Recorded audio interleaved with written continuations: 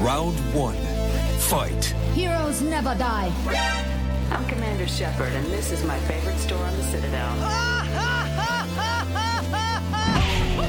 I used to be an adventurer like you. Then I took an arrow in the knee. Power, sex, power. They both come down to one thing. Hungry Gamers.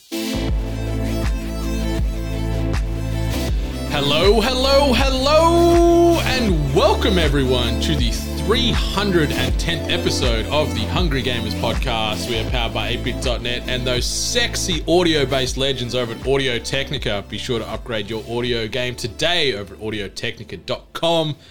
I'm your extremely humble host, Brendan White. You can find me just about everywhere at Brendan8bit. And joining me for the third last episode of 2022, my podcast, Ride or Die, she can be found on them socials at Miss Ali Hart.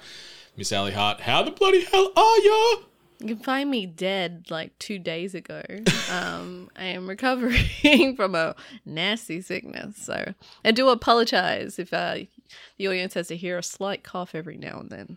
Yeah, you fooled David Draymond it last weekend. You were in a world of hurt. You were in not the good ways either. You were just struggling. But you're back. So yeah, we're recording a little bit later than usual. Obviously, this time of year it can be pretty crazy and disjointed, and then you throw a big old loogie in that mix as well. My throat, yeah. And you know what? We thought let's just take some time and we'll get these final three bumper episodes out in orderly fashion before the Christmas break. So yeah, this episode 310, this is going to be our favourite things. So we're talking strictly, Ali and myself, our favourite things of 2022, and that can encompass anything that was either released in this year or something that we've experienced for the first time in 2022. So there could be some time capsule stuff that we might mention that could be from last year, many years ago, whatever it might be, but it's the things that we've experienced for the first time that we really loved and appreciated. So we're not going to be doing any news. We're not really going to be talking about what we've been up to. We're just going to jump in and riff about our favorite stuff. We'll get a quick bit of housekeeping out of the way, and then I guess we can start rocking and rolling through this agenda. What do you reckon, Miss Hart? Sounds like a good idea. All right. Obviously, after this episode, we've got 2 more episodes in the chamber. We've got our annual Festivus, the airing of video games grievances, coming out next week. And then we're going to be closing off the year with the community-driven Biddy Awards ceremony. You've still got time to get your votes in for both of those. So head on over to videogamesandculture.com/awards to get those noms in, or check our socials at We Are 8bit to find the direct links to those Google Forms documents to get those opinions and voices heard. Obviously, yeah, videogamesandculture.com is the place for all things 8-bit. And if you want to support us monetarily, ko-fi.com/We Are 8bit, or get some merch on your person or on your family or friends' persons for Christmas. Shop 8bit.net to get all that tasty 8-bit related merch. But Miss Hart, let's jump in.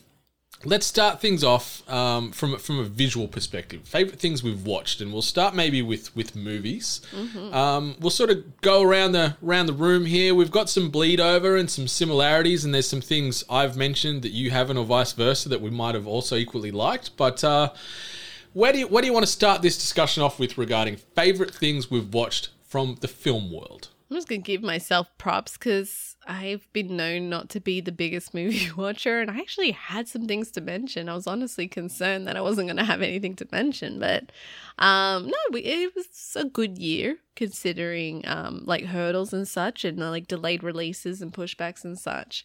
I got to see a few movies that I've been waiting for, so that was also a plus.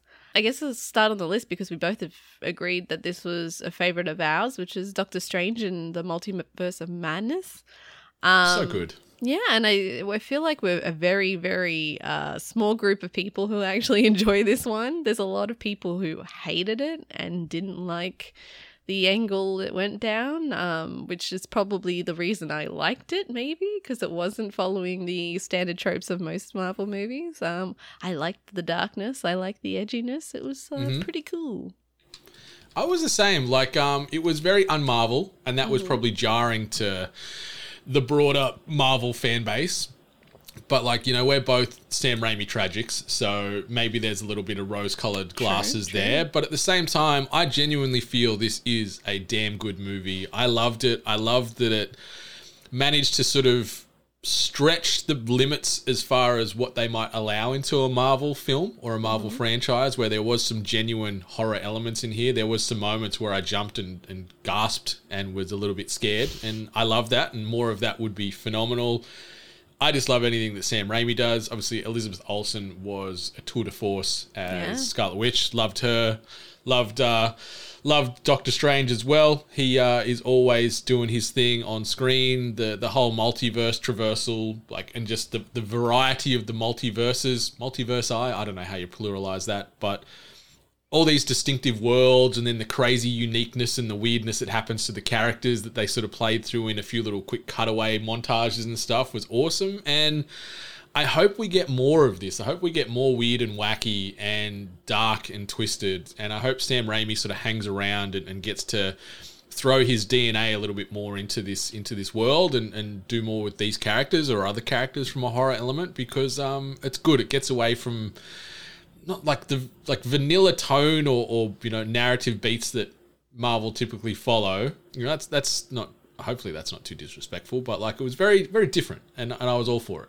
Well, it made me feel a little bit better, although technically now, because a lot of people were going to say that this movie was going to go down a weird route because of people were connecting it to Blade. And although that connection still hasn't been fully established, and then obviously the Blade movie is already it's in some trouble. it's one that's hitting hurdles. At that stage, it was giving me confidence of okay, the Blade movie could actually be really dark and gritty. There's this possibility for it there. So, but I'm hoping so. It needs to be. We need an MA Blade. We need the Wesley Snipes era Blade in that sort of violence and gore and scary. Yeah. If we get Morbius level vampire, I'm gonna be fucking pissed. I've got a bad feel. That was my worry. Was that's how it was gonna go down that route, maybe. But God, I hope not. At least we always have the original Blades, that's Blade true. 1, Blade 2. I respect that you conveniently left Blade 3 off that list. Don't know what movie you're talking about. There is some good parts of it, but genuinely that movie kind of sucks. But the next one on your list, I'm with you in lockstep too. You've got Black Phone on your list too. Ethan Hawke just crushing the game with those two very talented child actors as well. Oh, everyone, the cast was incredible and well casted, and as well as the overall tone and vibe for the movie. And now I even have a weird, even more respect for the movie after reading the short story it was based off. I had this concern that maybe because people said that it was quite different from the short story, and I'm oh no, was the story even better? Did this movie have potential to be better? But I actually think what they did with this small story and then elaborated on and took a deeper dive and did some different turns and such, I think that they did way better. And I'm just so ecstatic that I finally got the movie. It was one that I felt had been pushed back for quite some time, and I was always waiting for it. But yeah, and then the fact that it came out and it was great, really well done, and yeah, for any horror fans or anyone in that tone, I definitely think watch Black Phone. It was really good. It's well worth the time. The only thing that irked me is Australia swinging back to decades ago where we get releases several months after they come out in America. Yes. So we had to wait for a while for Black Phone, but it was well worth the wait because, it was creepy, it was heartfelt, it was emotional, there was some great horror and sort of thriller beats in there, but there was also some lighthearted moments and some just genuinely great acting that sort of carried that movie. There was only a small handful of characters on the screen throughout the 90-ish minute runtime, but it was really good. And yeah, I don't know if they'll ever do anything more with that franchise. It feels like it's probably one and done after that, but it was a great 90 minutes ish worth of viewing, and yeah, highly recommended from films that came out this year. That's for damn sure. Definitely. Then my next one is Bullet Train. This action movie, it's this incredible stylized action movie that I still feel like a lot of people maybe either don't know about or didn't really give any consideration for whatever reason. I'm so happy when I see people kind of go and say, oh, actually, I saw Bullet Train. It's actually pretty good. I really enjoyed it.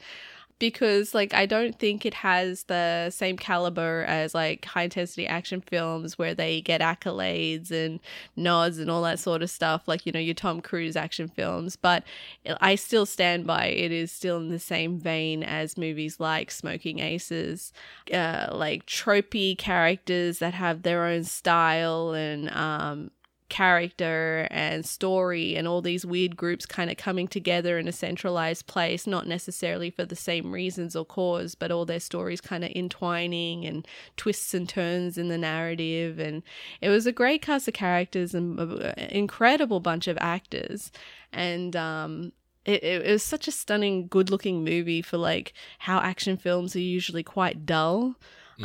So I just like what they did with it. You can tell there's obviously moments where they were restricted, obviously based because of the times on, you know, probably set design and stuff like that. There was probably a lot of repetition and reuse of set, obviously because it was on a train, but more or less I still enjoyed it, loved it, and I will still recommend it to anyone that's into like action film that they don't want to take too seriously. Yeah, like it's fantastic. Like it's very stylized. Like it's not on the same tone or sort of the same narrative beats as like a John Wick, but it is very slick and polished from a cinematography perspective, where they're using, you know, pops of color and neon and really cool art pieces amongst the combat, and just like you said, that sort of bridging narrative where you've got a dozen or so different characters all intertwined, and then you get little nuggets of their backstory and how they might know each other through certain other events. And I love seeing that sort of tapestry get weaved together in a movie, like, and it's really cool, and it's a fun way to tell stories or multiple stories in that singular overall narrative. The combat was great. The cast, phenomenal. Brilliant. You know, I love Brad Pitt. I can't remember half the other actors and actresses' names, but like everyone that was in that movie was just dynamite. And I like the tone too. Like, yeah, it was violent and there was some, you know, pretty horrific death scenes and things in that, but there was also like some lighthearted comedy in there, but then some heart in there when you're sort of connecting some of the revenge plots and the reasons why they are the way they are. And yeah, super fun. It's like the definition of a popcorn movie, but it's a really, really good popcorn movie. Yeah. The next one. Yeah, this one's for both of us. Prey. Yeah. What a like hidden like this out of nowhere, just a blessing for us, for our fan base of, you know, Alien Predator fan base. And the other shocker was it was incredibly well done. It was really, really well done.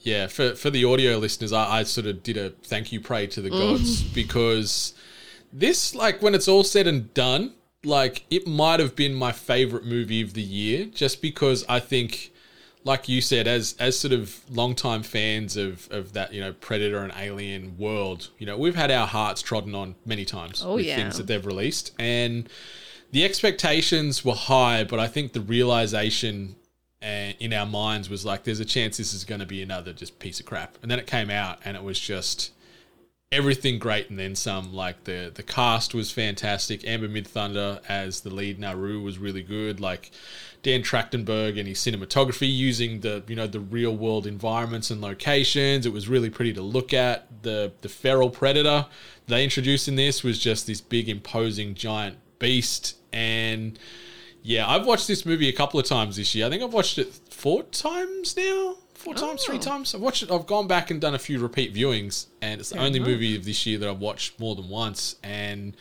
it's just super fun. Like, I think it's 90-ish minutes as well, but it just has a good pace. Yeah. The story is well played out. There's some great arcs that you see with some of the characters, and I hope, whether we get more in this direct universe or this direct timeline, but I hope we get more Dan Trachtenberg with Predator, because I loved what he did. And yeah, I'm feeling hopeful again for these franchises. No doubt I'll probably get hurt in the future with potentially this Alien TV show that they're working on, but for now, I'm on cloud 9.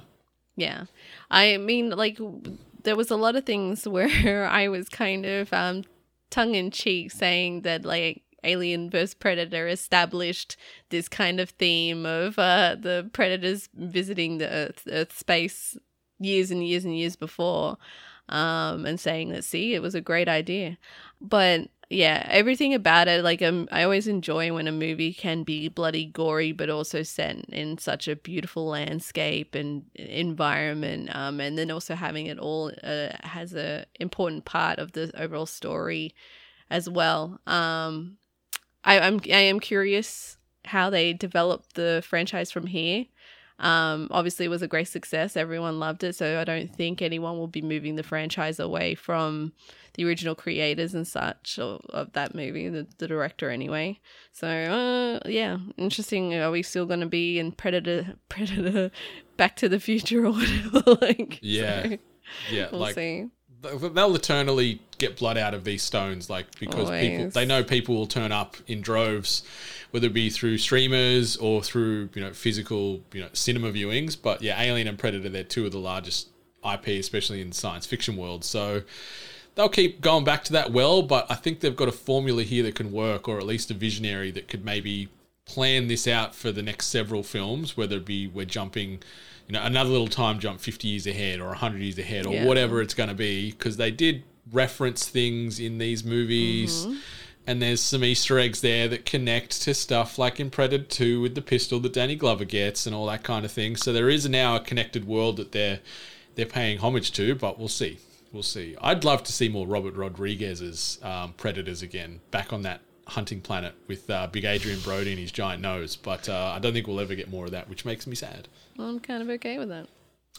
Come on now. I'm okay with the next movie on your list, and I feel silly for not including it as well, but the Batman. Yeah, the Batman. And that's a big deal for me. I'm the most critical on the DC universe and how it's portrayed. And while I still don't stand by that the Batman being perfect, I think of all the movie renditions that we've been seeing, it's definitely is my favorite, of those.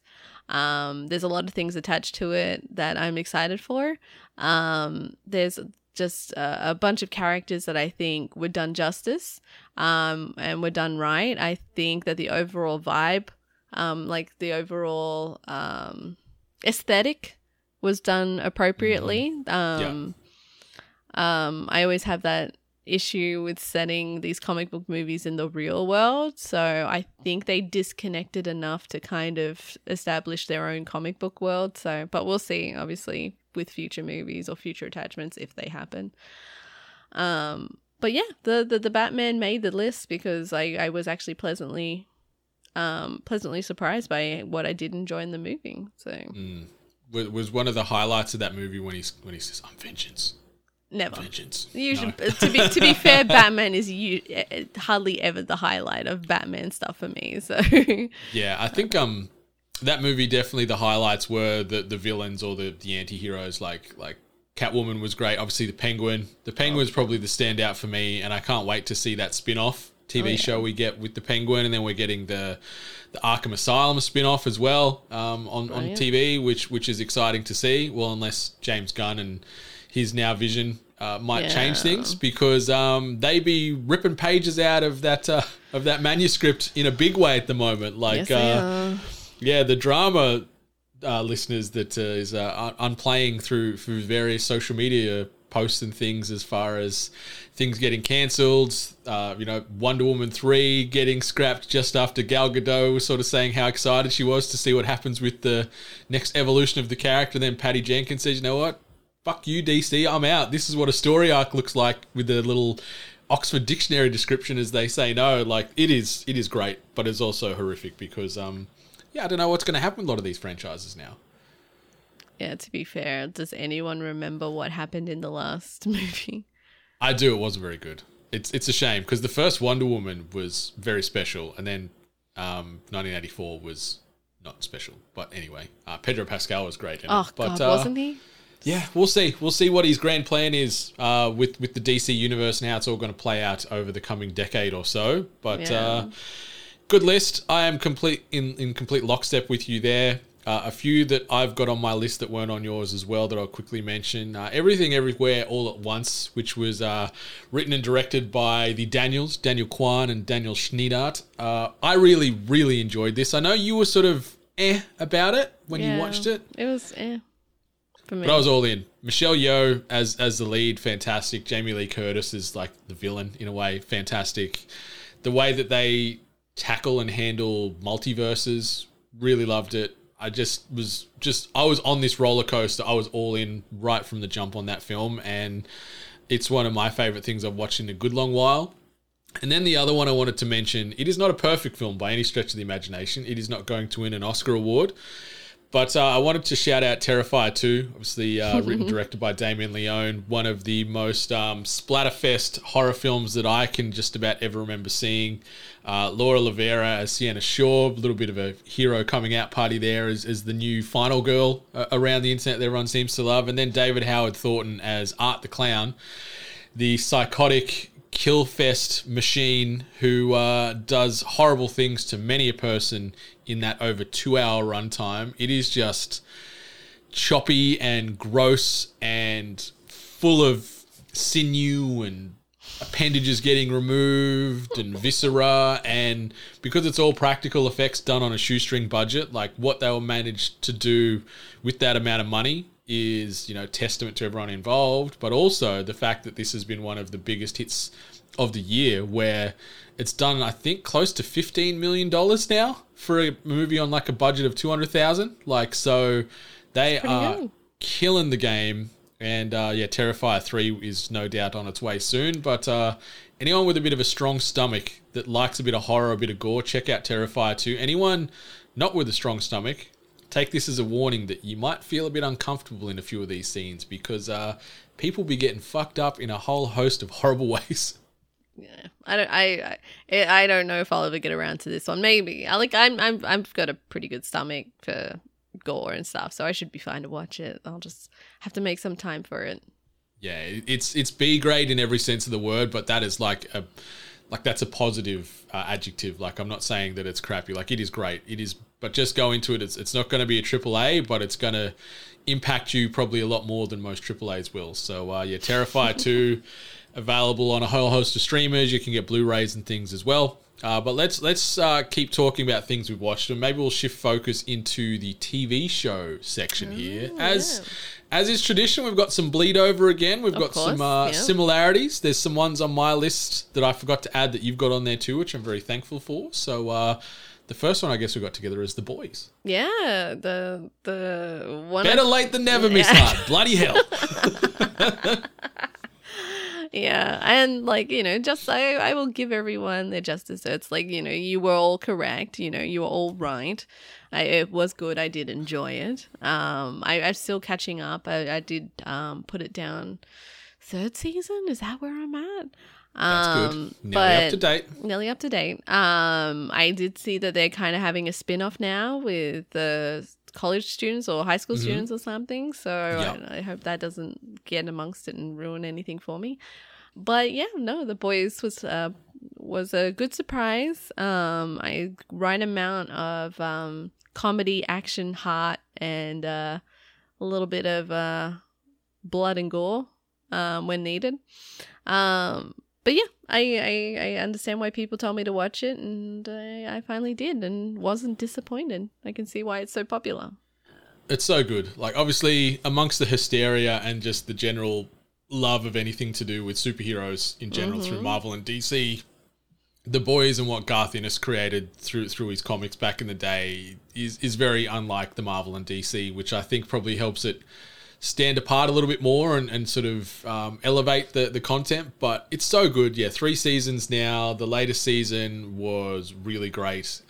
Billy Butcher is still just the anchor that carries this show. Like, Carl Urban is just phenomenal in this show. You love him, you hate him, everything else in between. Yeah. In every episode, just about. You go from, I love you, Billy, to Billy, fuck you, to now we're neutral again. Like, it's so good, and I can't wait for more of The Boys, because we've got a 4th season getting done at the moment. We've got the spin-off of like the high school college era, tying into the Supes Academy almost, I think is what it weaves into. I don't really know the actual like full synopsis on that, but it's so great. It's on Prime Video. There's a lot of great stuff on Prime Video, and The Boys is certainly one of my favorites on there, and you got to check it out. Anyone that hasn't, it's so good. Learn from it's very my adult. mistakes. Don't watch it with your kids, that's for sure. Yeah. Unless you want your kids to see and hear some things that they probably might not want to see at that age. But it's so great. Don't be like me. Watch it as fast as you can. Yes. I mean, Love that. speaking of superheroes, anti-heroes. Valid. Peacemaker. Yes. One of the best new things on TV. I couldn't believe years. like it looked good, and I was like, all right, let's see what this is about. Like, not only was it a fantastic series that absolutely just like blew me off my feet, and every episode just constantly good, great pacing, great amount of action, comedy, great characters from like every character, you know, like I just couldn't believe how much of a turnaround of my opinion on John Cena like happened because of like him in this like this role of like Peacemaker. Like, I was so like certain that he was just going to be like another Rock, and I was like, I'm not going to care about this guy. He's just trying too hard, you know, to be an actor. Like, why is he bothering? But I'm sold now. Like, I'm completely sold on the guy.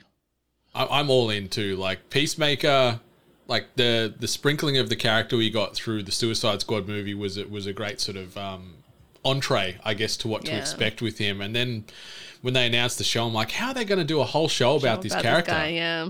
And then they drop this thing, and James Gunn and his DNA is all over this. So you've got that tone and that familiarity with how he shoots things. And it Killer is soundtrack. So great. Yeah, the soundtrack is great. It's got one of the best intros to a TV show I've ever seen. Like, I'm usually, once I've seen it a few times, you know, like you think of Game of Thrones where the intro goes for 7 days. Yeah. You skip it, but this, every single time I watch not James Gunn, I watch John Cena and Eagly and everyone else jumping in and doing their dances and no selling any emotion, but just dancing like their life depends on it. And it's so great. I can't wait for season 2 to come out because I'm curious where this show is going to go. The first season, though, was dynamite, and it's one of the best new shows to come out in many years. Yeah, I kind of want to rewatch it. Like, I just remember it just being like just great episode after episode.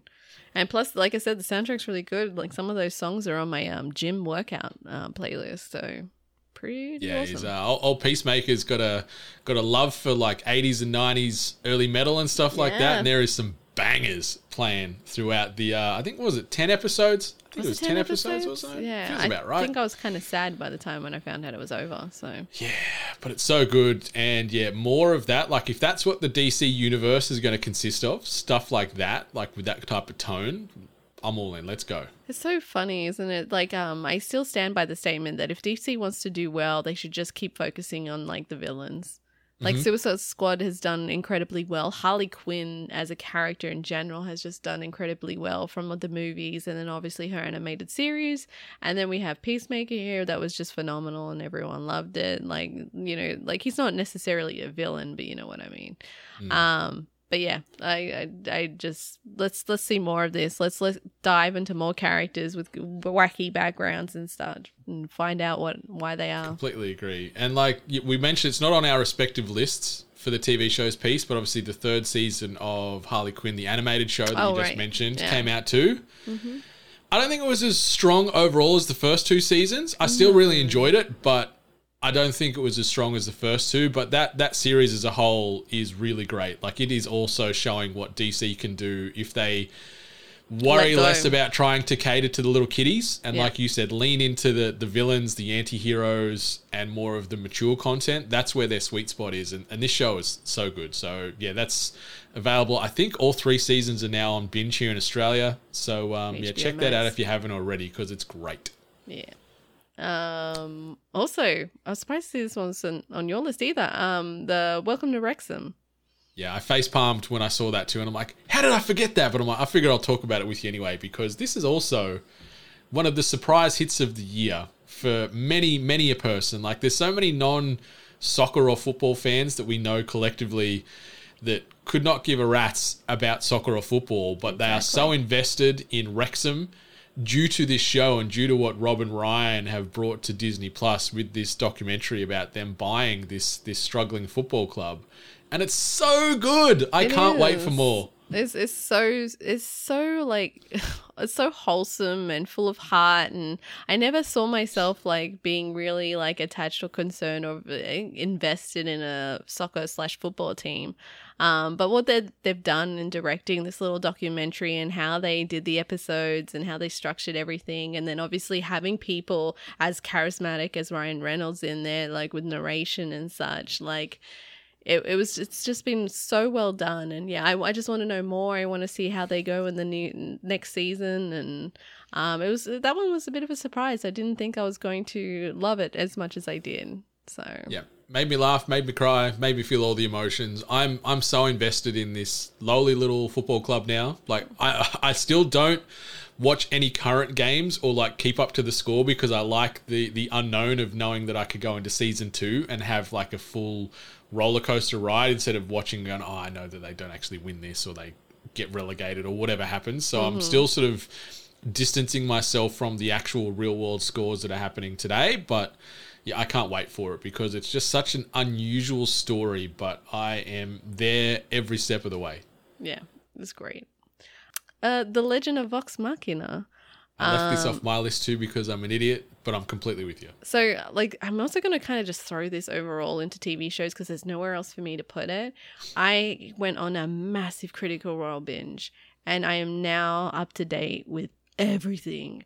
I've watched all their stuff, and so now I'm fully up to date. Now I got to find a D&D show to watch. People saying Dimension 20, so I'll probably go there. But I just wanted to give Critical Role credit because I've God knows how many hours it was. Like 100. I just finished their second campaign, which was 141 episodes, and each episode usually goes for about 4 hours.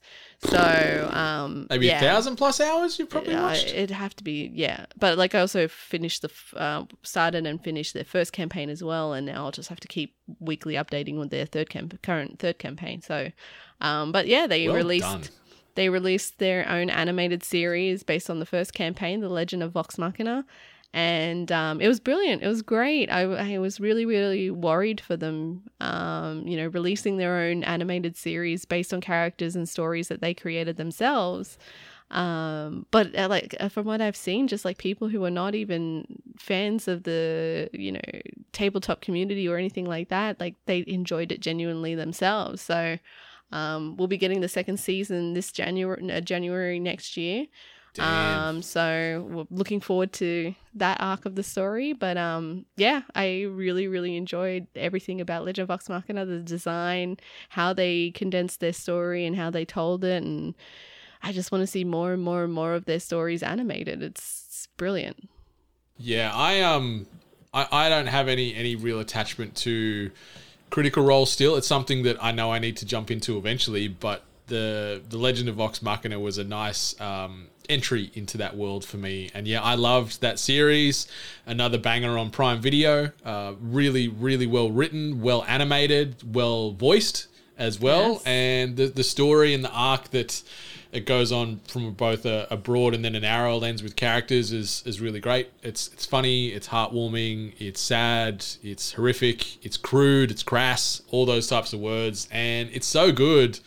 And yeah, I can't believe the second season's coming out next month. Yeah. Well, I mean, this one, I think it came out at like January, February this year. So we've been waiting essentially a year for second season to kind of roll through. So, but yeah, it's just so brilliant. Like the best way to describe it is like Saturday morning cartoons that you grew up with, but it's for you now, for your age group. Like it's for adults or a more mature audience. So, and they've just done it brilliantly. Yeah, no, I'm completely in lockstep with you there. And then the last one is also an absolute banger. I got onto this one because of you and your praise. Yeah, Our Flag Means Death. Just I was getting like random ads for it and like seeing like Rhys Darby in this like dapper young gentleman's outfit being on a pirate ship and wanting to be a pirate captain, and this weird ragtag group of pirates who've gone under his command and him trying to like figure it all out. And then like it's just, I never expected this wacky tale to be so full of heart and love and understanding, and there's just a lot of themes throughout it that I think they handle really, really well without kind of making it a big deal, if that makes sense. And it was such a lighthearted series that I'm looking forward to the second series, which I think they've already been greenlit for. It was such a surprise. It's such a sweet little series based on pirates and, you know, chasing things that you think you want and then maybe realizing ain't exactly what you thought it was going to be, and being your true self and what you know, who you think you really are, and everything that kind of like lies beneath. So it was it was a great surprise, and I definitely recommend it. It was so great, and like Taika, Reese, and the broader cast and writing crew involved. It's just it's more of that good stuff. If you like anything that Taika's done, it's got, you know, similar writing style, similar tones, and pacing. So you know, another show that was also great, we got another season of this year, was What We Do in the Shadows. Of course. This season was great. That show just keeps going from strength to strength, and it's just phenomenal. A couple that I'll quickly mention as well. Andor. This was a pleasant surprise for me. Like I'm a big Star Wars fan, but like this is very un-Star Wars is the easiest way to describe it. Like, yeah, it leans more into spy warfare and espionage and stuff. There's not a lightsaber in sight. There's not a Skywalker in sight, which I'm all for. And it's some of the best Star Wars they've ever made, in my opinion. It is an absolute tour de force. It starts slow. Like anyone that's yet to experience it, the first few episodes are pretty dense as far as character introductions and revealing and explaining motives and how the story is going to play out. But after those first two episodes, it just sets out on a great pace and has some of the best television you'll just about ever see from that Star Wars world. So Andor, really good. Looking forward to the second season whenever that drops. We've obviously got the prequel from the Game of Thrones universe with House of the Dragon, sort of seeing what happened with the downfall with the Targaryens and what have you. I need to watch that. You know, anyone that's a fan of Game of Thrones will be a big fan of House of the Dragon. It's got all those same things you love: the debauchery, the nudity, the violence, the sex, the incest, all that kind of stuff that Thrones fans turn up for. The dragons, yep, lots of dragons. So many dragons in House of the Dragon, obviously with the name there, but really, really good. Very well written, very well acted. They could probably use a couple of little brightness bump ups in certain scenes, because there's a lot of dark, a lot of monotone, and dark textures and shades that can make it sort of hard to see what's going on in darkly lit lounge rooms. But hides the CG. It does hide the CG. And on that CG side, you know, it's funny because these sort of came out and were releasing in parallel with one another. We're talking about another high fantasy show I want to shout out, and that's Lord of the Rings of Power.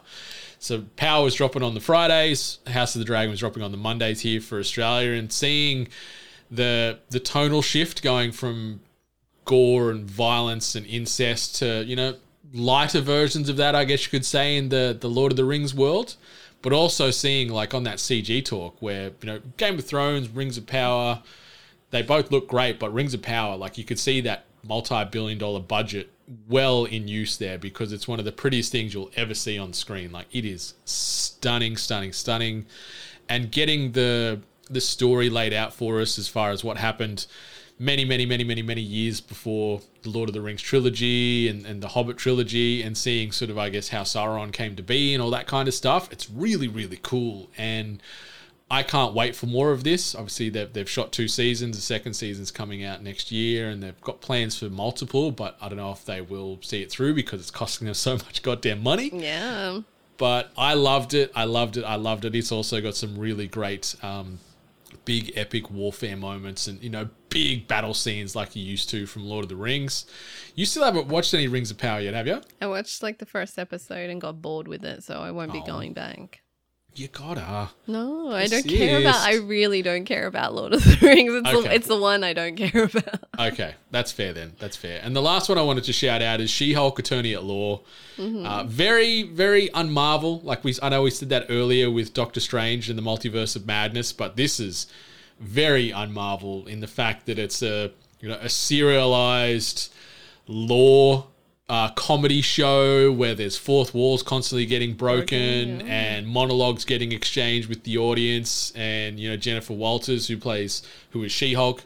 Really, really great. Love the tone, love the quirkiness and the uniqueness of this show. The finale, it could have been better, but leading up to that, fantastic. And there's some really, really cool moments and characters they introduce or interact with that has me excited for where this could go, because I could watch this show for decades. Like, if this was just its own serialized standalone thing where it's weaving in B-part superheroes and villains with Jen trying to struggle as an attorney while also being She-Hulk, I was all for it. Like, I love that it was real and relatable in a way. Kind of weird to say when it's about a woman that has She-Hulk abilities, but I was all for it. Tatiana Maslany, who played Jen Walters, was really great in that role, and it was funny and heartfelt and sad and real, and I could not get enough of She-Hulk. What was your...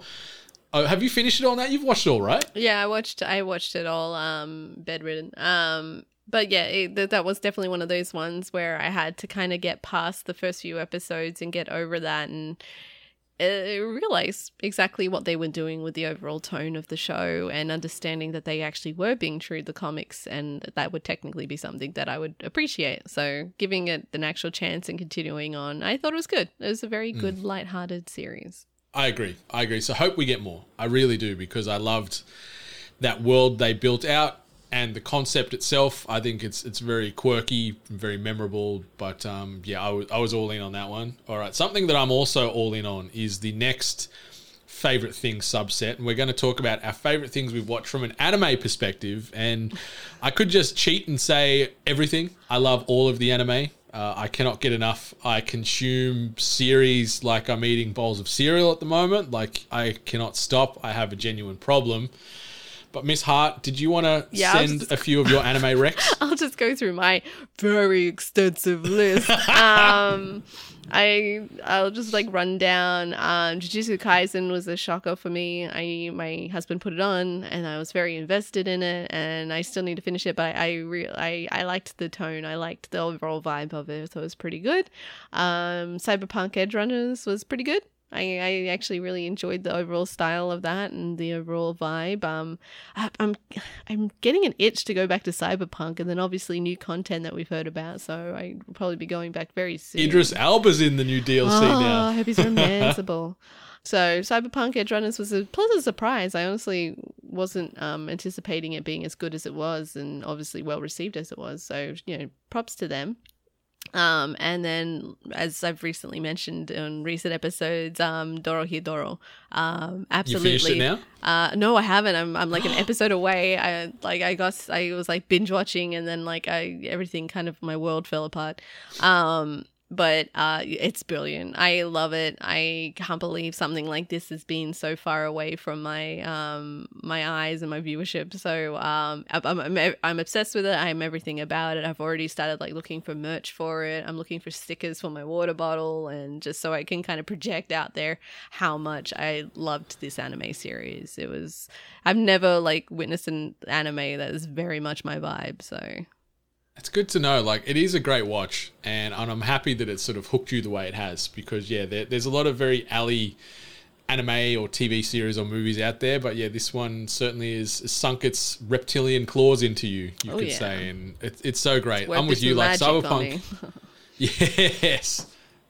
Hopefully no mushrooms grow on your person soon, though. That would be not good. Cyberpunk Edge Runners, I'm with you. It's a pleasant surprise. I had the bug bite me afterwards as well, and I jumped straight back into Cyberpunk 2077 and played a bit more and mucked around with some of the DLC and missions that they've sort of weaved in off the back of Edge Runners, and seeing some of those nods and characters getting referenced was awesome. It was great. Netflix has got some real powerhouse anime on there these days, and another one in a completely different style of powerhouse that I watched on Netflix, which I was a little bit late to the party. It's called Komi Can't Communicate. It is the cutest fucking thing I have ever seen in my life, just about. Okay. It's about so it's it's set in a Japanese high school, and there's this gorgeous girl who's the most prettiest thing you've ever seen, but she's got severe bouts of social anxiety and she can't talk to anybody. So anyone that tries to talk to her, she freaks out, doesn't know how to communicate. So she befriends this one boy in class, and they start writing through notes to interact with each other. And her goal by the end of high school is to make 100 friends.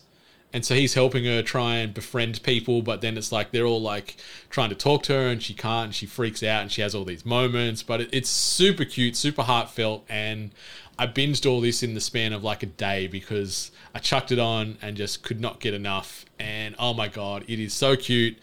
And it's something I think you might vibe with. I think like it's completely different tonally to a Dorohedoro. Yeah, it sounds like it. But it's just cute and relatable and grounded, and it was just the best. Chainsaw Man is ongoing at the moment. We're at episode 9 of the anime. I know you've sort of fallen off the chainsaw wagon. Yeah. But hopefully you come back to it because I'm loving everything about this show. The tone, the violence, the demons, and the all kinds of creepy crawlers that they're fighting and dealing with on the daily.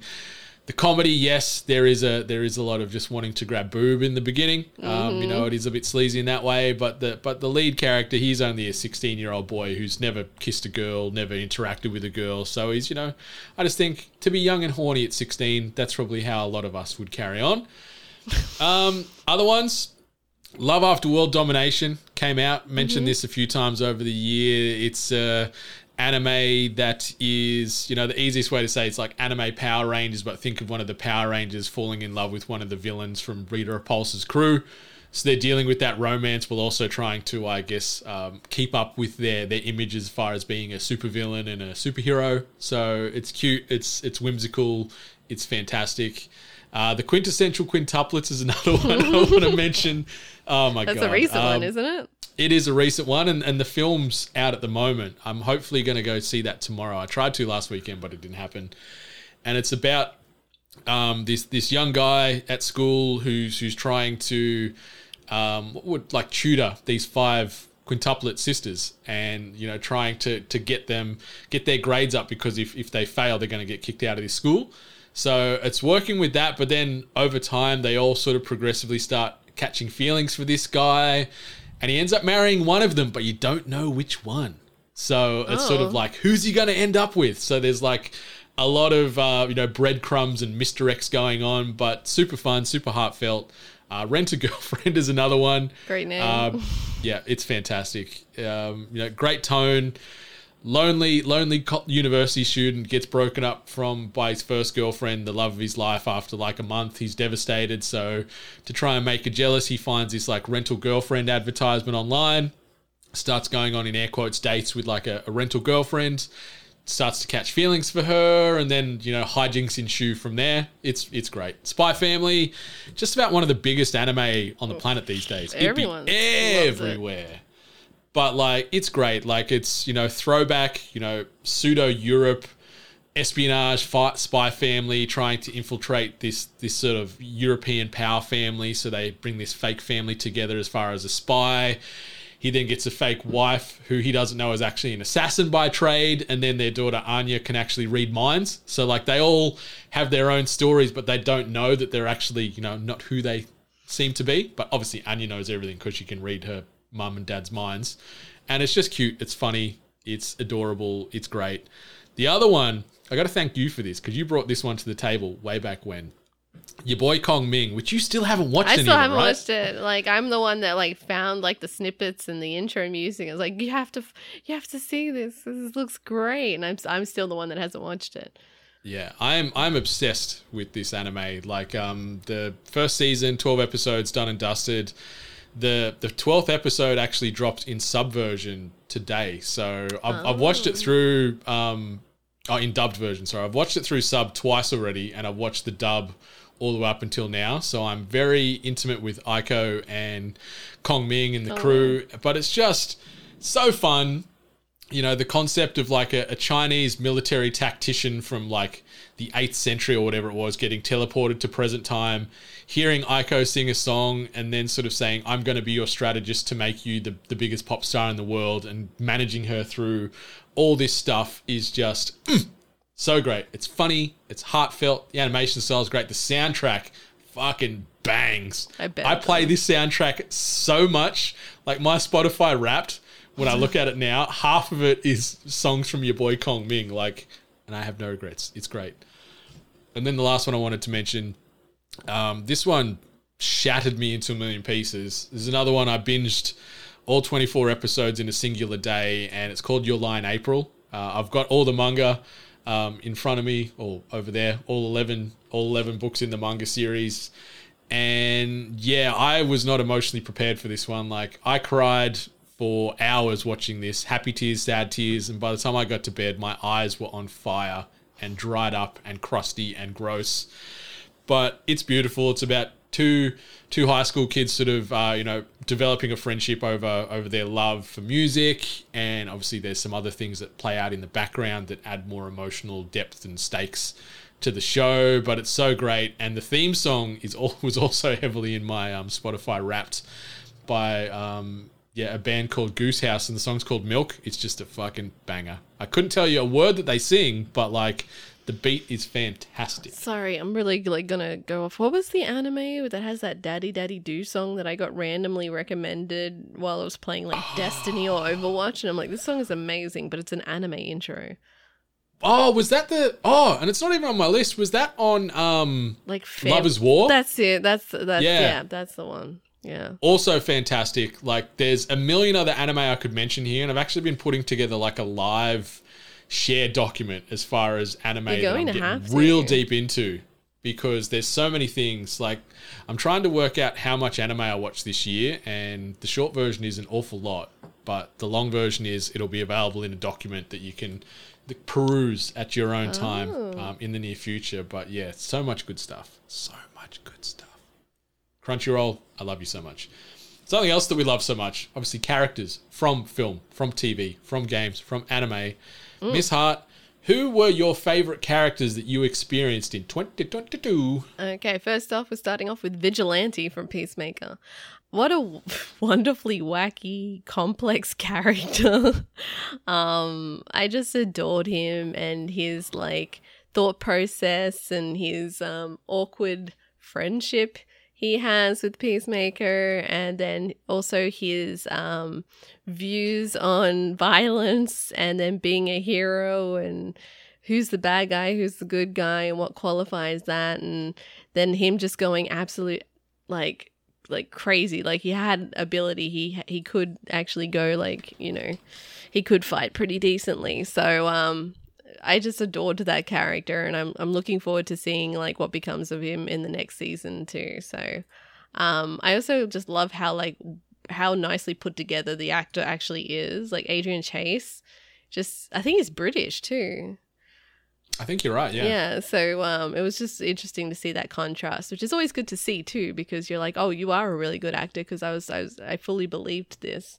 So so Vigilante gets one of my points of Character of the Year for me.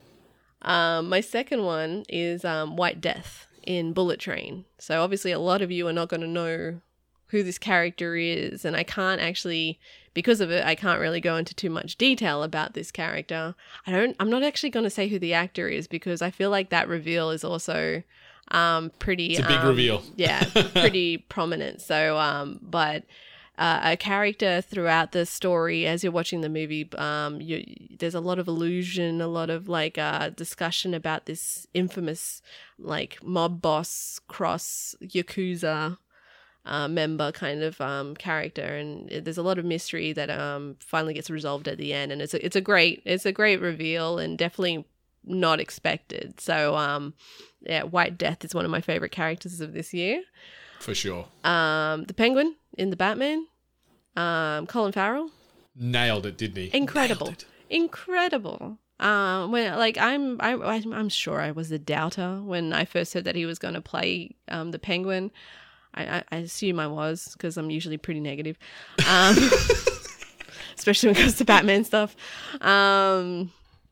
But I just could not believe how incredibly well he did with this character, and how he encapsulated a lot of stuff that made the Penguin, but also added like his own vibe to it as well. Like he just became this character and he played it well, and then obviously established himself enough that he's getting his own. Is it a series? TV spin-off, yeah, he's getting a series. So it's gonna be sick. Yeah, so and obviously, like I always say, big fan of the Batman villains. So to see it executed so well, it always gives me a little bit more hope in the franchise, saying like, yes, you can do it. You can do things well. Please keep doing it. And look, use this as a reference. So yeah, that's to Colin Farrell as the Penguin. My other character is Noi? That's how I pronounce it. Yeah, Noi. Yeah. Dorohedoro. Noi is this character who is this big, strong female character who, when you first kind of see this character, everyone thinks it's a guy because of how big and muscular and tough she is. But then underneath this, like, you know, menacing mask and physique is this incredibly gorgeous, you know, female character who is strong and respects her mutuals and like levels of like combat and strength and everything like that. And it was just so great to see a character like this. And then I obviously made the joke online that I now have a goal, a fitness goal, which will be, I don't know how I'm going to grow to, I think she's like 8 foot. I think they said the height's going to be tough. I don't know. I'll get some stilts, but you know, the strength factor is definitely there. So she's a big inspiration on the gains for me now. And my last favorite character is Savathun from Destiny 2. Deborah Wilson, I think, from Mad TV is, I think, one thing she was in, I believe. But she's also done a lot of voice work. She was in the Jedi game, I believe. Mm-hmm. In Jedi Fallen Order. Yeah, I think that was the one. But yeah, either way, the character in general, menacing, complex, very strong motives, but just an incredible character that was introduced to the Destiny franchise, where we have a lot of these big bads, but this character, like Savathun, just stood out on her own, especially with what they were establishing in the universe of a bigger evil. But this character just was her own, and they obviously made an entire DLC to, you know, follow her story, which was an incredible story. And I had Savathun as like my wallpaper and stuff like that, just because I love the way that they've designed her. I loved her evolution. I loved her storytelling that was in her campaign. And yeah, just an overall great, another great female character to kind of follow. So those were my favorite characters. Are you excited for future Destiny 2 content dropping in February after the little teaser trailer that they showcased at the Game Awards yesterday? So much stuff. I like the environment. I like this like neon synthwave cyber kind of universe that they've kind of established. So it should be interesting. I hope it's good. Yeah, I think it's going to be a ton of fun. Wonder if Bill Clinton makes a cameo in that game or not. We'll find out. That's so bizarre. I love that some little kid somehow got on stage and shouted out Bill Clinton and then a whole host of other things. But yeah, Game Awards came and went. Boy, did it was it. a time. My favourite characters, I'm just going to blanket statement this first one and say all of my anime waifus. I love you all for a whole host of reasons. You've pulled me through this year kicking and screaming. You've made me laugh. You've made me cry. You've made me smile. You've made me scream. All those things. So I thank you for my endless amounts of instant crushes on a whole host of anime girls. You're the best. Also wanted to shout out Odin from God of War Ragnarok. Oh, okay. Richard Schiff is not only doing the voice work, but also lending his likeness to the character. So it was very I guess what we've come to be used to with a lot of these gods. Like, he wasn't this giant, imposing, muscle-bound thing with long hair. He was a meek little mafioso-looking mob boss and used more of his wit as opposed to his powers and skills. You see him right off the jump. You see him like in the first half an hour of the game. So I guess lukewarm spoiler. Okay. But yeah, his portrayal of Odin was really great. I loved it. I love a lot of the characters from God of War Ragnarok. But yeah, I definitely say Odin sort of stands there near the top because, yeah, Richard Schiff, he just plays that Weasley little son of a bitch type of role really well and fits right into that. Jen Walters, aka She-Hulk, like mentioned the show earlier, just loved the realness and the vulnerability of that character, the relatability of that character as well. Anya from Spy Family, love her. Like, you know, child roles in film, TV, movies can always be hit and miss. And obviously this is animated, so that, you know, can sort of lessen the lack of acting chops. But the voice work and just the tone and the emotion this kid shows in every single episode, like this, she carries the show. And like her little inner monologues and trying to not only she wants to become a spy like her dad, or she enamors that her mum's this crazy assassin, or she's trying to win over the kids at school, or just the love she's got for their family dog and all this stuff. Like I'm all for it. And the crazy little emotions and emotes that she conveys through the manga and through the show is fantastic. And the other one is Amicia from A Plague Tale Requiem. Talked about her in great lengths on our spoiler cast you can check out on this Hungry Gamers RSS feed, but she's one of my favorite characters in video games, not only from this year, but many, many years prior. Like seeing her ride this wave of emotion and dealing with loss and trauma and second guessing herself and seeing how fragile she's. Like, you know, she's a girl in her teenage years trying to keep her brother alive, but also killing people to save her and her brother, and then trying to justify that and just constantly trying to find this energy to move forward to keep things going. It's really, really emotional, that game, and seeing her portrayal in the game and the voice work that accompanies it is some of the best you'll see in video games. So that's my list as far as favorite characters for 2022 that I've experienced. And I guess being the Hungry Gamers, we should probably end on our favorite things that we've played in 2022. So these games, looking at our lists, I think, you know, like we could asterisk Fortnite to a degree, but No Build did come out this year. Yeah, so, that was my technicality. It was like, technically that came out this year. So. Yeah, but everything else on this list is all 2022 releases. Oh, sorry, I lie. Final Fantasy VII Remake is on my list as well. That came out a couple of years ago, but I only got to experience it this year. But Miss Hart, let's jump into the games that we've played and loved and that have become our favourite things of 2022.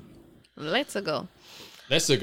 Number 1 on my list, Scorn. Well, it's not like the best one I've played, but it's the first one I've just brought up is Scorn. Mm-hmm. I am so happy that when I first discovered it, like first got a whiff of Scorn, which is a disgusting term to use now because of the game. I was so excited. I was absolutely ecstatic. I'm like, this is my jam. This is totally going to be my thing. And then it kept on getting delayed and more delays. And then we just didn't hear anything about it for like almost a year. And then it finally got its release, and it was exactly what I thought it was going to be. It was brilliant. It was atmospheric. It was grotesque. It was brilliant. Very, very happy with it. Realized it's not for everyone. I'm glad it got some kind of nod at the Game Awards, and it didn't let me down. I was very, very happy with Scorn.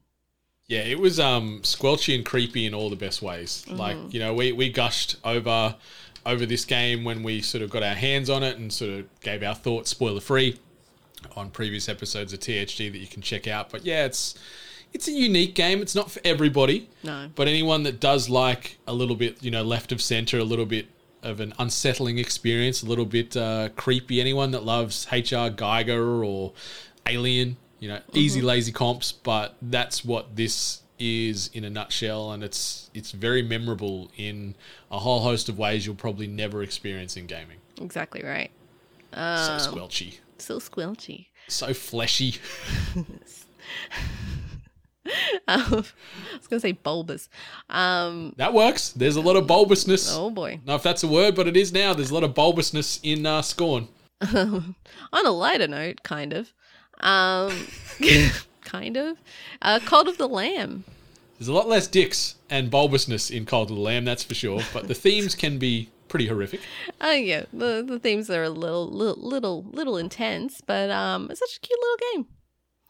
Cute. Such a cute little game about evil and cults and sacrifice and all that kind of business. I'm also glad that it kind of got some acknowledgement. It got some nods, got some news time for the game. So and proud of it being a little Aussie, little massive Aussie, monster. Aussie little gem. small studio based in sunny Victoria. Obviously, they've got some other members of that team, I think, in the UK, if I remember correct as well. But like, I'm bummed that Stray won Indie Game of the Year instead of Cult of the Lamb. That's one thing that irked me yesterday at the Game Awards. Don't get me started. Stray was fine, but Cult of the Lamb was far better, in my opinion. Yeah, don't get me started. Immortality is far better than Stray as well. Tell me, yes, yeah. Yeah, we're not. I'm glad we're not talking about the Game Awards. Even though Yeah, but Cult of the Lamb, it was so great. Like, it was cute, it was creepy. I liked that there was like a farm/building sim element, and then obviously you had the dungeon crawler mechanic in there too. So you're getting sort of two games at once. Yeah. Then there's a card game in there that tied into stuff as well. Yeah. So there was multiple different things you could do in this game, and I didn't know that I'd get so emotionally connected to some of my cult members, and they die of old age because there's an aging mechanic, and seeing these loyal cultists that you've had with you for a good long time keel over and die, and then it's like, what do I do? Do I respectfully bury them nicely? Do I turn them into manure so I can keep my crops going? What do I do here? But it is so cute and so whimsical, but also like creepy, and I love that it sort of danced that line pretty effortlessly. Yeah, you learn very quickly not to name the characters after people you care about. Very quickly. Yep. But yeah, great game. Another one that came just completely like left of field, totally my thing. Metal Hellsinger. Yeah, buddy. Brilliant fucking game. Rhythm game that had metal and was like based in escaping hell. Yeah, brilliant. Doom vibes. With an incredible soundtrack. I really respect the level of the reach of artists that they got involved in this, because they could have just done their own track. I'm sure they could have just done their own kind of metal soundtrack, but they had these incredibly talented people in the metal scene get involved, collaborate, and create some pretty epic fucking background music for this game. I'm so happy that I enjoyed it for what I did. It was challenging at times. I had some struggle moments. So, but yeah, just a killer game. I'm sad it didn't get soundtrack, but whatever. But yeah, if you're a metalhead, I even if you've got no rhythm, give it a go. Me. Or you know what? I think you just go listen to the soundtrack. It's available, I think, online. I think it's on Spotify, right? I think they've made a Metal Hellsinger soundtrack on Spotify there. So playlist. Yeah, check it out. Yeah, and if you're not metal inclined, obviously if you're on PC, there's mod packs where you can do, like we mentioned on an earlier potty, they've got a K-pop version, they've got jazz, they've got all kinds of different musical genres that you could remove that metal component out and drop these in and play this rhythm-based shooter and melee game to your heart's content. So there's a genre for everybody. Damn right. Nothing like K-pop in hell. Oh, fuck yeah. Fuck yeah. Do I know what they're singing? No, but is it a catchy beat? You're goddamn right. Damn right. The next one you got, mentioned earlier, it's on my list as well, Immortality. The FMV hit that sort of came out of... It came out of nowhere to a degree. Like, I don't think we really heard much about it until maybe 2 months or so before it dropped. I think it was sort of a bit of a stealthy release in that regard. But damn, did it impact. Yeah, like I'm always for FMV, so I always kind of keep my eye on them.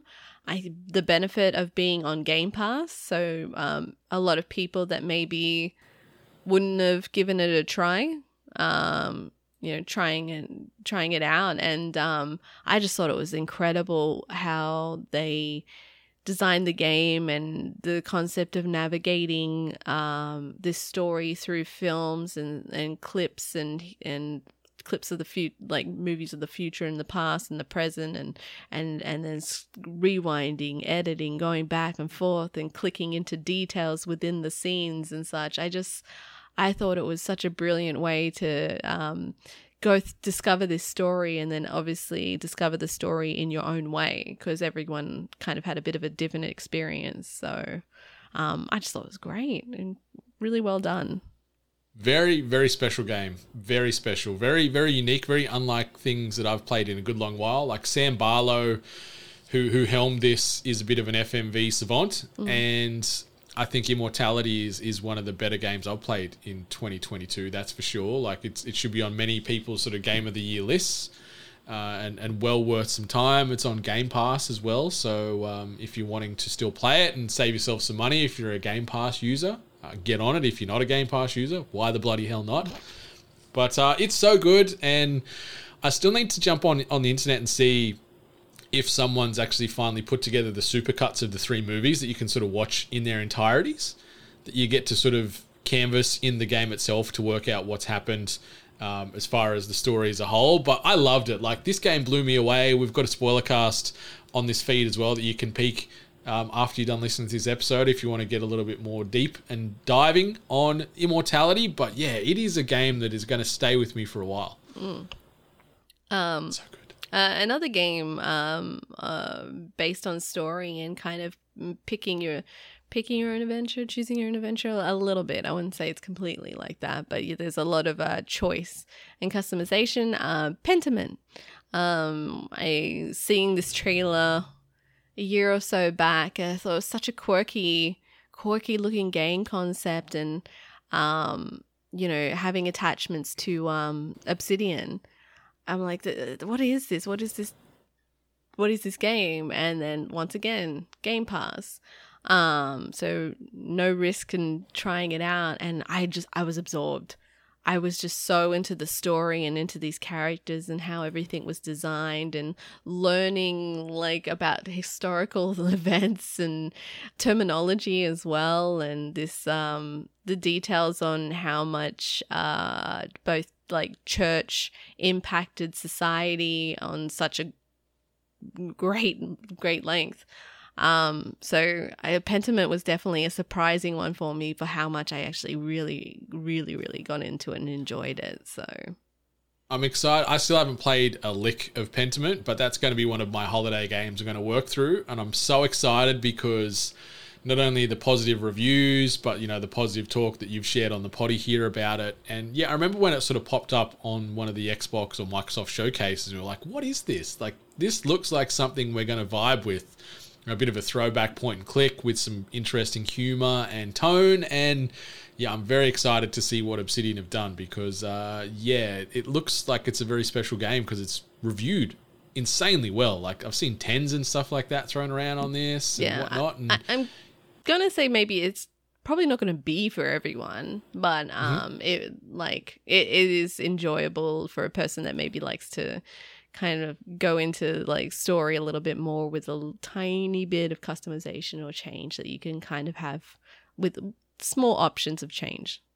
You know me, I'm horny for story, so I'm very excited for Pentiment.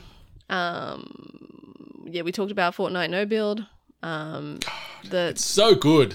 It's so good. The bug has bit us, Miss Hart. We are Fortnite through and through now. It's crazy. Like, I would really love to get a time machine to go back to like past like Ali and Brendan on the podcast and be like, guys, you will not believe it. You guys are going to get really into fucking Fortnite. And we would say, you are a liar. Get out of here. Yeah. I'd slap myself. I'd slap future me and say, yeah, be gone. Yeah. You idiot. I'd give mine a stern talking to. But here we are. They created no build mode, so we dipped our toes in, and lordy, we have fallen into that pool and not gotten out. Yeah, and never left. We're just pruny. Like, we're two pruny. Giant pruny individuals now. It's not pretty. Like, trying to do your shoelaces up with extremely pruny fingers or just anything in general is not a good time. But yeah, Fortnite No Build is... Yeah, a game like you said, I never expected us to jump into and embrace the way we have. I'm playing it just about every day or every other day for a little bit here and there with the various members of the 8-Bit Nation or friends and family, and it's so good, and it's just the perfect melting pot of a game that's got it's got a degree of difficulty, but it's accessible. Mm-hmm. And then you throw in over the top the memeability of the game, the pop culture melting pot that it is, where you're getting all these skins from a whole host of universes all coming together to emote on each other and then blow each other up with a shotgun or swing a big hammer, which, fuck the hammers, by the way. Yes. Fuck the hammers. Go away, please, very quickly. But I love this game. It's just comfort food for me at the moment. Same. Yeah. It's one of the more relaxing first-person shooters out there. Yeah. I feel. Speaking of relaxing, Bear and Breakfast. Yeah. It was just a cute little cozy game about a little bear starting his own little bed and breakfast business and the tales around that and how the environment is being affected or impacted by tourism and such, and what good it does and what bad it does. And it was just a cute little cozy game. It was exactly what I was thinking it was going to be. And then my last addition is Destiny, the Witch Queen DLC, as I previously mentioned. A brilliant story, a brilliant campaign attached with incredible cast and a great story to move forward in the Destiny universe. So it led on to even greater things and more incredible story. And I was very, very happy with the Witch Queen. Probably one of the better DLCs that they've kind of dropped in more recent times. I still haven't finished it. That's I'll fair. go back eventually, but I haven't finished it. That's fair. I think because I stupidly picked the hardcore difficulty and then tried to solo the missions. Yeah, I got through the rough. first one, and then the second one I'm like, fuck this, it's too hard for me, I'm out. So I parked it. Yeah, that's a little rough. But something that I did not park, which I have finished, and I enjoy it as much as the internet is sort of poking angrily at this game with sticks at the moment. The Callisto Protocol. Mm-hmm. Obviously, this is a game we've been very excited for and hyped about since it was announced. Done by Striking Distance Studios. You're playing the role of Jacob Lee, who's a freight transporter in the very near future, set out in space. And the Dead Space homage and nods. It's rampant through this thing. It feels like this could be a spin-off from Dead Space. Like Glenn Schofield, who directed this game, who created Dead Space. He took a lot of liberties from Dead Space in this, in a lot of good ways, don't get me wrong. But yeah, the reviews, I was surprised to see how varied they were. Like it's not a 10 out of 10 game, don't get me wrong. I would not score it like that. I'd score it probably a 7.5 to 8 just from my personal experience with it. I had a lot of fun with it. I liked the gore. I liked the creatures, the story. I didn't even know, until I started playing the game, that Josh Duhamel lent his voice and likeness to the game. Oh, I didn't know really? he was the lead. No, I don't know how I missed that until I booted up. I'm like, what? What are you doing here? I didn't even know. I don't know how you missed that. I thought it was I'm a just very dumb. key selling point for some people. I'm just dumb. But it's a tight focused story. It's only 8 hours or so. So if you are trying to sort of be a little bit more cost conscious leading up to Christmas and you want to try and play some games, just bear in mind that it's only 8 hours. They have got a premium edition which costs a bit more money, and that comes with the season pass. They've already said that they're bringing in new modes, and they've got DLC slated for next year. So there is some more future slate planned for the Callisto Protocol, but I liked it. It's got me more excited for the Dead Space remake in January now, because this sort of scratched that space horror itch for me. And I'm like, fuck, I need more now. Let's go. It's creepy. I like the gunplay. I actually like the countering and the dodging in the game, where you're sort of almost like a boxer. You pivot on the stick to go left to dodge, but then if they attack you again, you got to go the other way. You can't just keep spamming left. So there is kind of this nice rhythm-based mechanic in it, where you're trying to avoid hits and then lay counter punches or counter blows with your melee weapon or your guns and stuff. So I like that little mechanic in it, but it is very much like a love letter to Dead Space. It feels like this is set in the same universe almost, and that's not a bad thing. but I really enjoyed the Callisto Protocol. I'm not shit canning it like some of the other people out there. Have you played it yet? No, Have you jumped in? No, dude, I was dead. Oh, that's true. That's true. Well, Christmas gaming right there. 'Tis the season. 'Tis the season to dismember all kinds of nightmare creatures. A game that I mentioned earlier on the back of favourite characters, A Plague Tale Requiem, one of the best games I've played this year. I've got a spoiler cast available on the podcast feed if you want to sort of get my deeper thoughts on that, but very special, improves on the original game Plague Tale Innocence in every which way, and I can't wait for more of this, or just more from Asobo. Like they announced a game yesterday at the Game Awards, which looks pretty fun and interesting as well. But yeah, Plague Tale Requiem needs to be on your radar for games from 2022 that are worth playing. Another game that's won Game of the Year, which you didn't put on your list, surprisingly. It's not on my list. I don't know what's on my list. Elden Ring. Yeah. Obviously, I have not finished the game, nor will I probably ever finish the game. But like, I gave it a good old college try. I persisted and died again, and persisted and died again. And I can really appreciate what From Software have done with this game. It's very special and worthy of, winning a Game of the Year award from whatever outlet it might be. But yeah, Elden Ring, I just wanted to sort of hat tip everyone involved there, because even though it's not our collective type of game we enjoy, we both had a crack and have a lot of positive things to say about it, right? Yeah. And like there's just been so much attachment to it, like relating to like communities and art and concept and all that sort of stuff that just evolved from the game that I just adore. So yeah, I loved it. I loved everything that came from it. And they announced this week as well the free Coliseum mode, so you can jump in and sort of fight and play with other people. And yeah, so From Software just continuing to kick goals there. Another game I wanted to shout out, a little mobile ditty called Marvel Snap. Fucking love this game. I play it so much. I was boasting the other day about I finally crossed level 1,000. I'm now up to nearly level 1,600 on this thing. I am just on a bit of a tear at the moment, and the frequency of the season changes annoys me a smidge, because it feels like there's a new season like every 2 damn weeks. I keep on hearing that, yeah. Yeah, it's fun. It's a great Snap game in all the ways you want to interpret that. And yeah, it's just a great little card game, weaving in characters lesser known, mainstream from the Marvel universe, and letting it play out in a little 3-zone battle arena. It's just super fun. The fact that you can whip games out and have them finish within a couple of minutes is great, so it's not a massive time sink. And the card art, I just love the card art in this game. It's so pretty. So pretty. And yeah, it's just a great little game in between games, or in between, adverts on TV or whatever it might be. Like, it's just really, really fun, and it's become my mobile game of choice. Finally got around to playing Final Fantasy VII Remake. I'm very, very happy I did this year. Loved it. Can't say enough good things about that game. Cannot wait for the second entry into this remake saga that they're playing with. John and I were talking about actually playing Crisis Core, the new, like the other remake that's just come out this week that sort of connects into this world as well. So might try and play that over the Christmas break.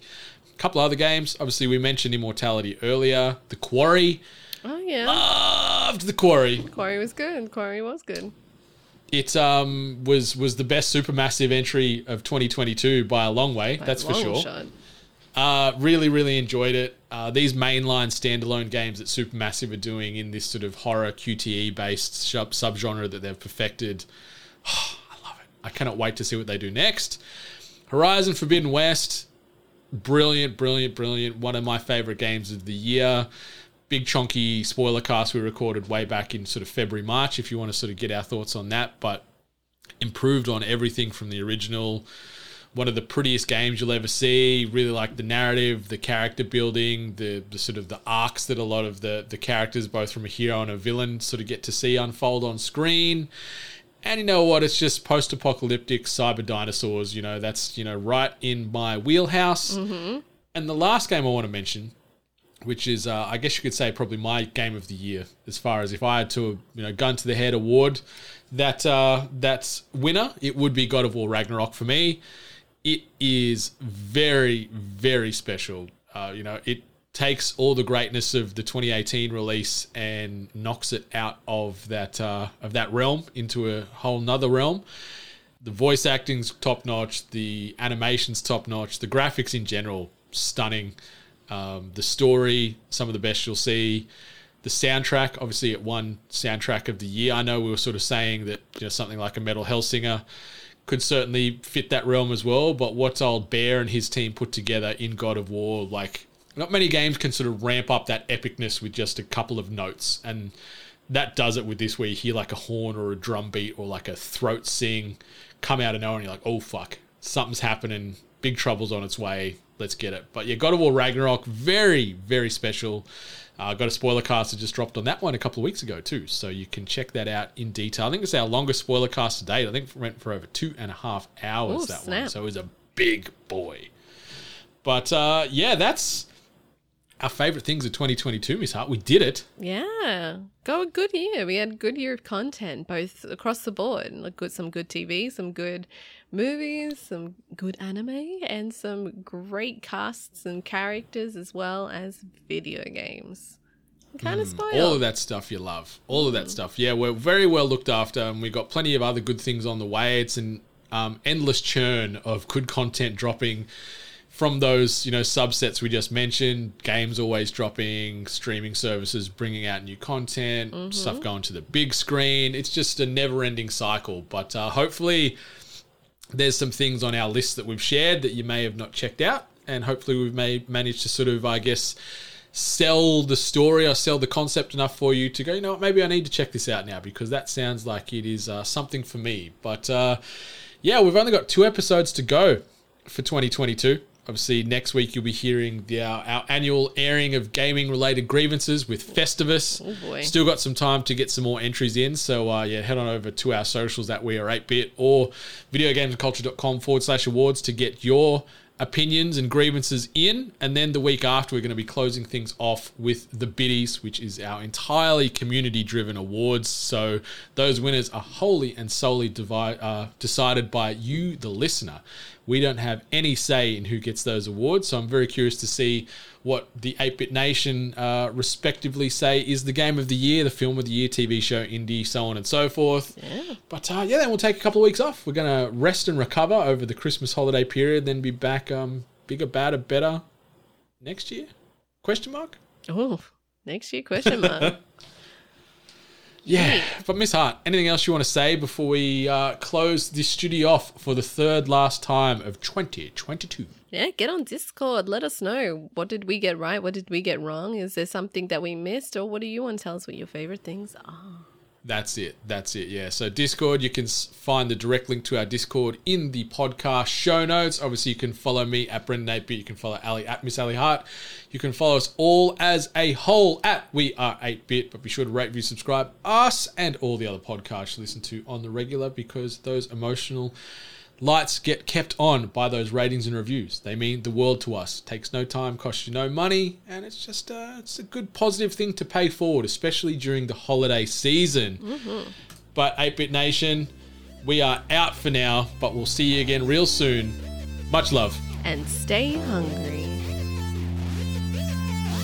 You've been listening to The Hungry Gamers, one of many gaming and geek culture related podcasts from the 8-Bit Collective over on 8bit.net. Check out more episodes on your podcast service of choice. And while you're there, please be sure to rate and subscribe. Until next time, boys and girls, stay hungry.